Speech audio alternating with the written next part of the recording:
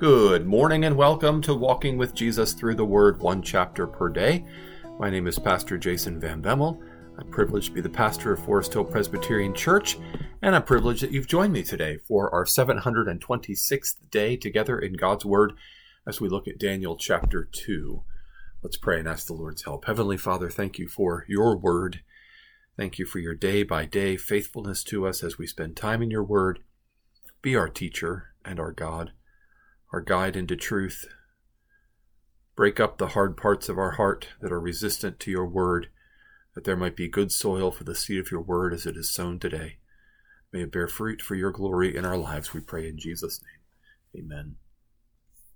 Daniel chapter 2.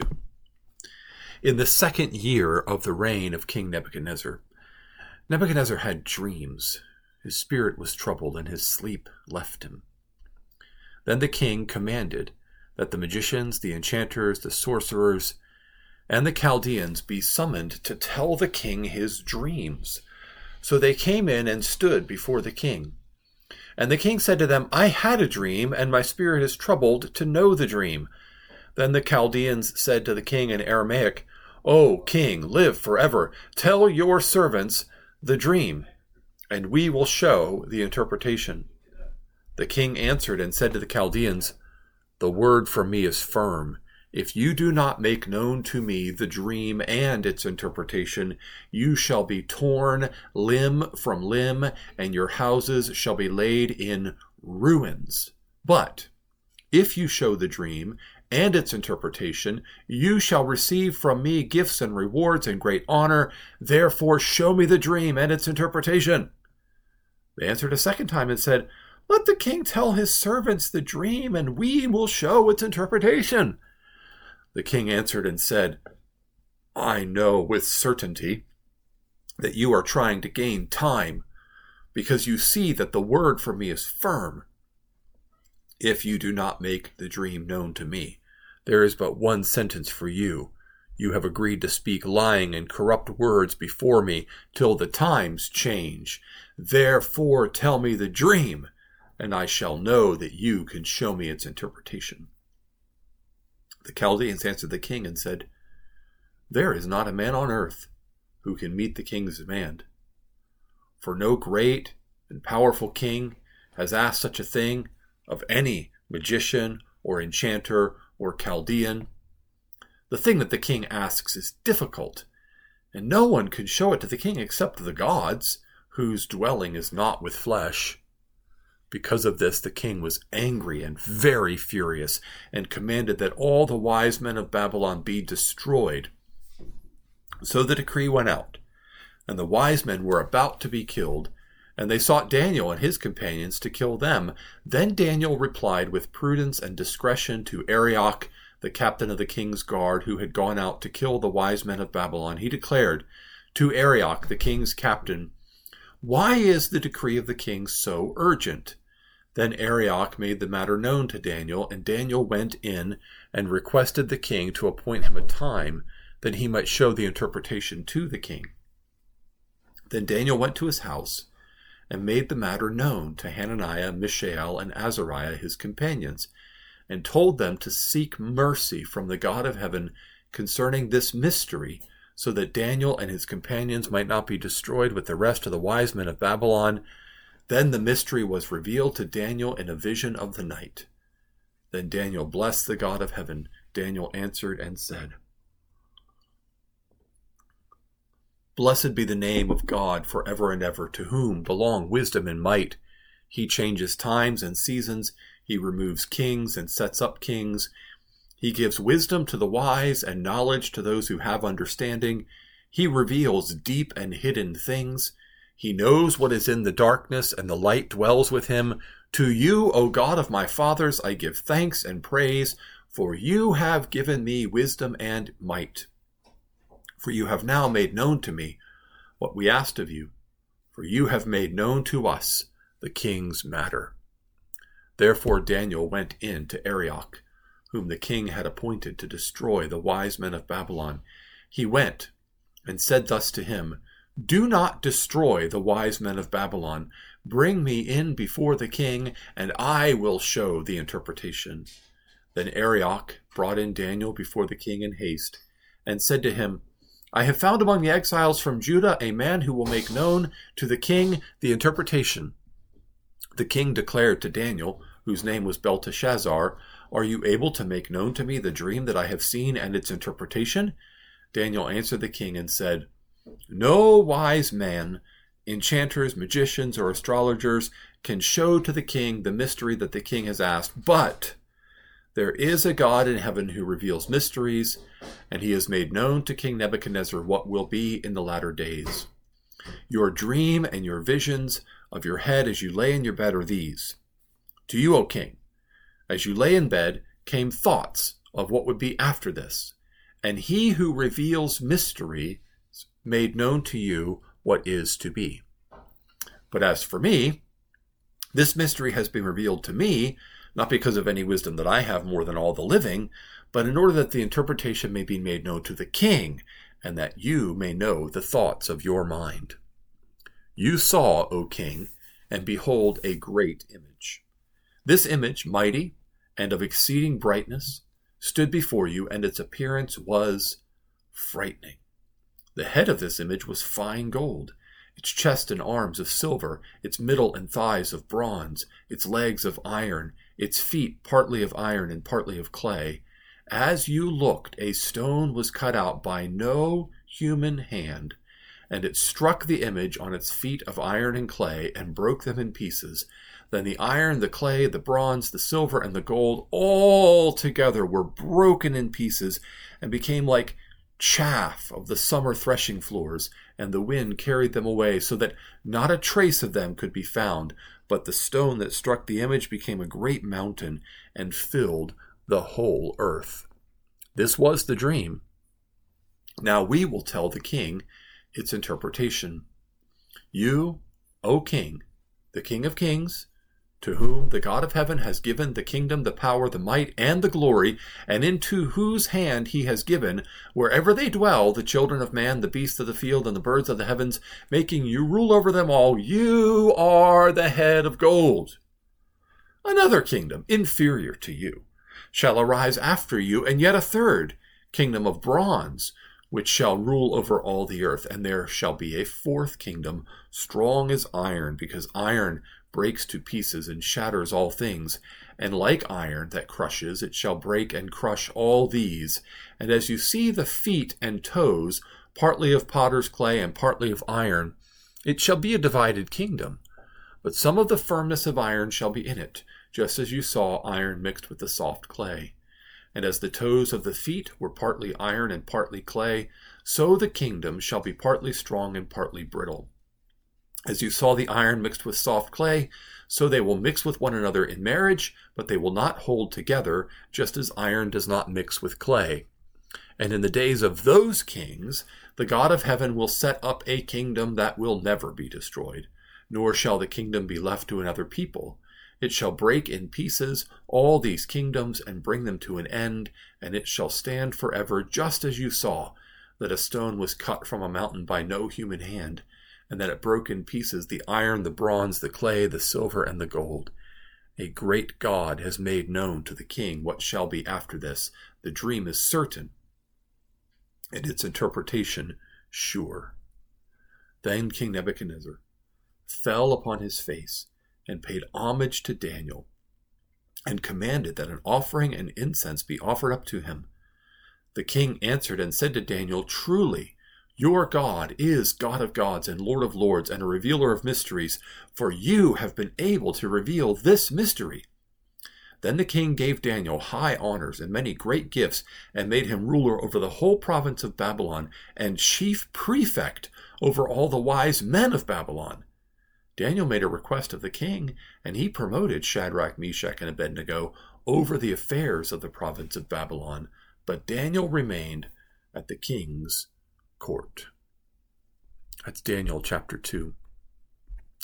Well, this is carrying on from where we were a few days ago in Daniel chapter 1, and we see Daniel, Shadrach, Meshach, and Abednego are now in the king's service. So it says in verse 1, the second year of the reign of Nebuchadnezzar. And that's difficult to understand exactly what's meant by that. It most certainly doesn't mean the second year that Nebuchadnezzar was king of Babylon, because Nebuchadnezzar was king of Babylon back when he came up against Jerusalem and took it captive. And so we don't know exactly what is meant here, but it's probably the second year that Daniel, Shadrach, Meshach, and Abednego were in service in the king's court. Another possible interpretation, if we want to understand this as really being the second year of the reign of King Nebuchadnezzar, as it says, and not just the second year of the service of Daniel and his friends in the reign of King Nebuchadnezzar. The other way to understand this is that in the Babylonian tradition, they counted the year of ascension to power as year 0.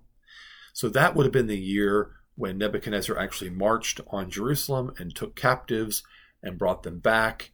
And then this would have that first year would have been the year that Daniel and his friends were taken into service of the king, and that would have been year 0.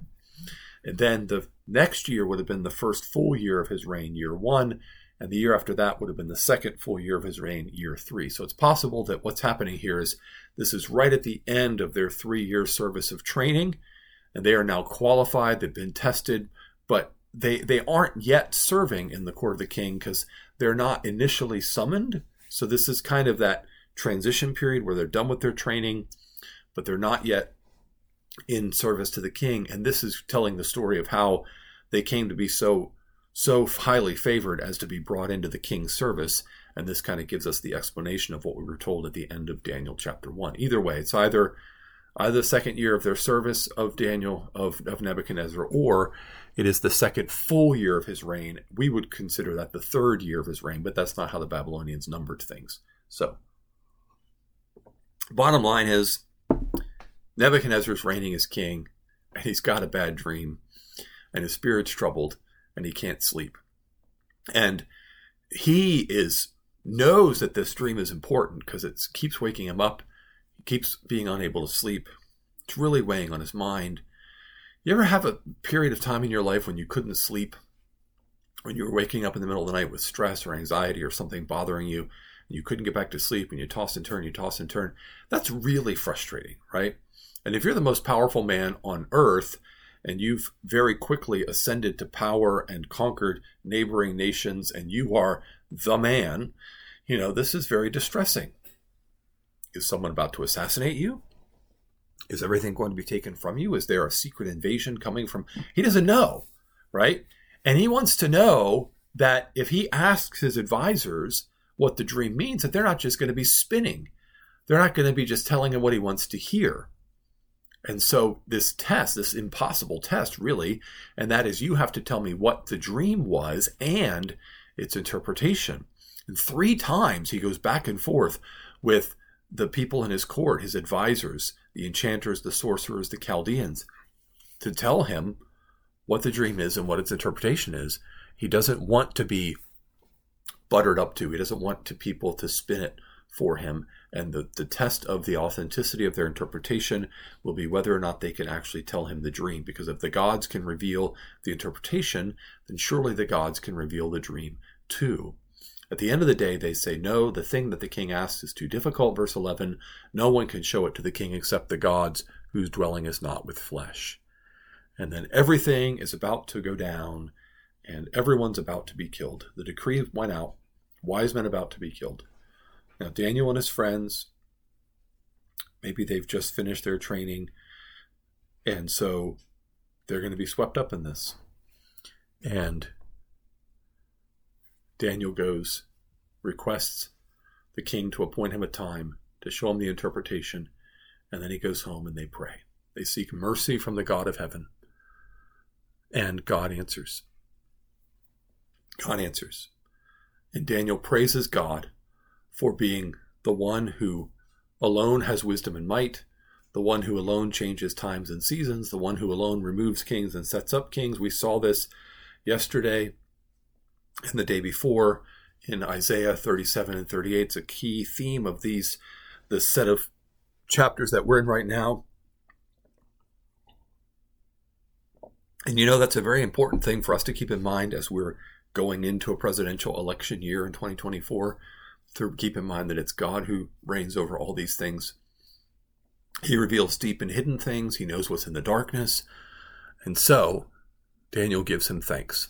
And then Daniel goes in and tells the king, he tells Nebuchadnezzar in a very straightforward way that what he has asked is impossible for any human being to be able to reveal. Daniel doesn't want the credit for himself. He says there's nobody on earth, but there is a God in heaven who reveals mysteries. And so he says, it's been revealed to me, not because of any wisdom that I have more than any of the living, in verse 30, but in order that the interpretation may be made known to the king. Again, to show that this is from God, Daniel praises God.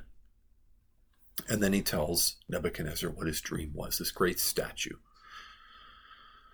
Great statue. Head of bronze. Chest and arms of silver. Middle and thighs of bronze, leg of iron, feet of iron mixed partly with clay. Nebuchadnezzar is given this vision, and Daniel even tells him that it's of things yet to come. It's of the kingdoms that will come after him. And then during that last kingdom, the feet of iron mixed with clay, a stone struck the image and became a great mountain and filled the whole earth. And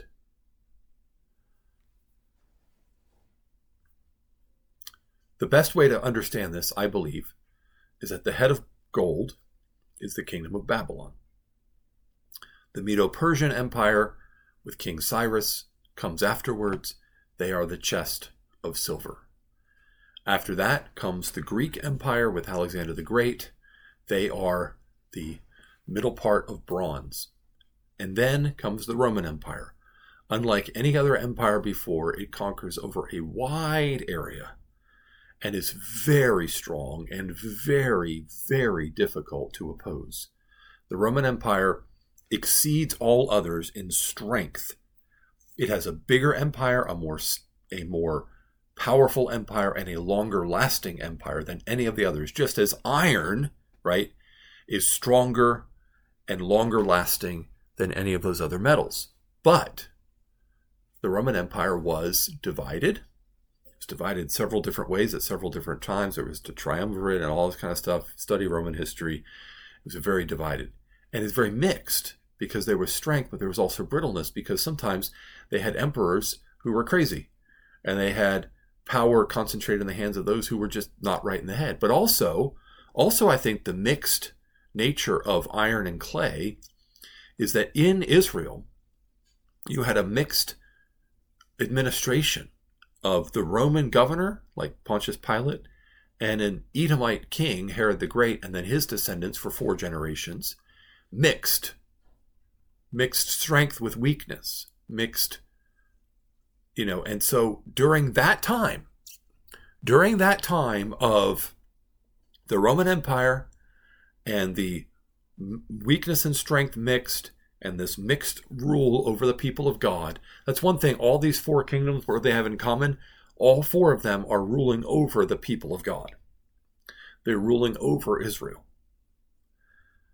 And so that's why it's so centrally important in God's kingdom. And so what happens during the Roman Empire is that a stone comes. A king set up by the God of heaven, whose kingdom will never be destroyed. His kingdom will not be left to another people. And it becomes a mountain. It's cut by no human hand. And it fills the whole earth. That's Jesus. Jesus comes during the days of the Roman Empire. Jesus comes when the people of God are ruled by this mixture of strength and weakness, the Herodian dynasty and the Roman rule, and the divided nature of this kingdom.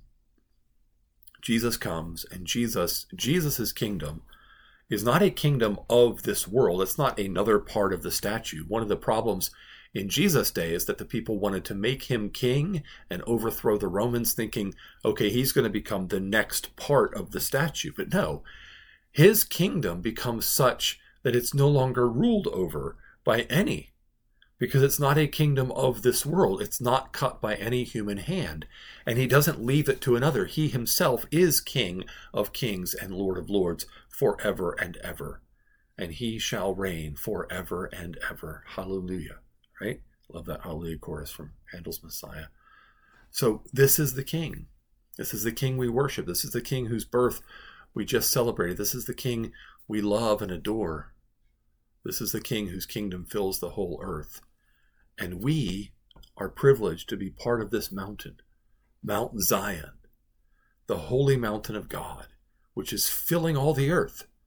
In just a few days, Jeremiah and I will leave with Bob and Caleb Brown, and we're going to go over to Uganda, and we're going to be training pastors, and we're going to be conducting evangelism, and the Lord is going to expand his kingdom because he's been doing it for 2,000 years until it fills the whole earth. That doesn't mean politically it comes to dominate politically on the earth, because it's not that kind of kingdom. It's not a part of the statue. It's bigger than, it's beyond that. It shatters all boundaries of tribe, tongue, people, and nation. It is a spiritual kingdom. It is an eternal kingdom. It is a kingdom that will stand when this world is no more. Let's pray. Father, thank you for your King, Jesus, our Savior. Thank you for his kingdom that stands forever. Thank you for making us a part of his kingdom and for loving us with a love that never fails. We praise you and thank you in Jesus' name. Amen. Well, thanks for joining me for Daniel 2. We are going to go back to King Hezekiah in Jerusalem in Isaiah 39 tomorrow. And then we get to Isaiah 40, one of my absolute favorite chapters in all the Bible. So I hope you can stick around as we continue going through God's Word one chapter per day. Have a blessed day in the Lord.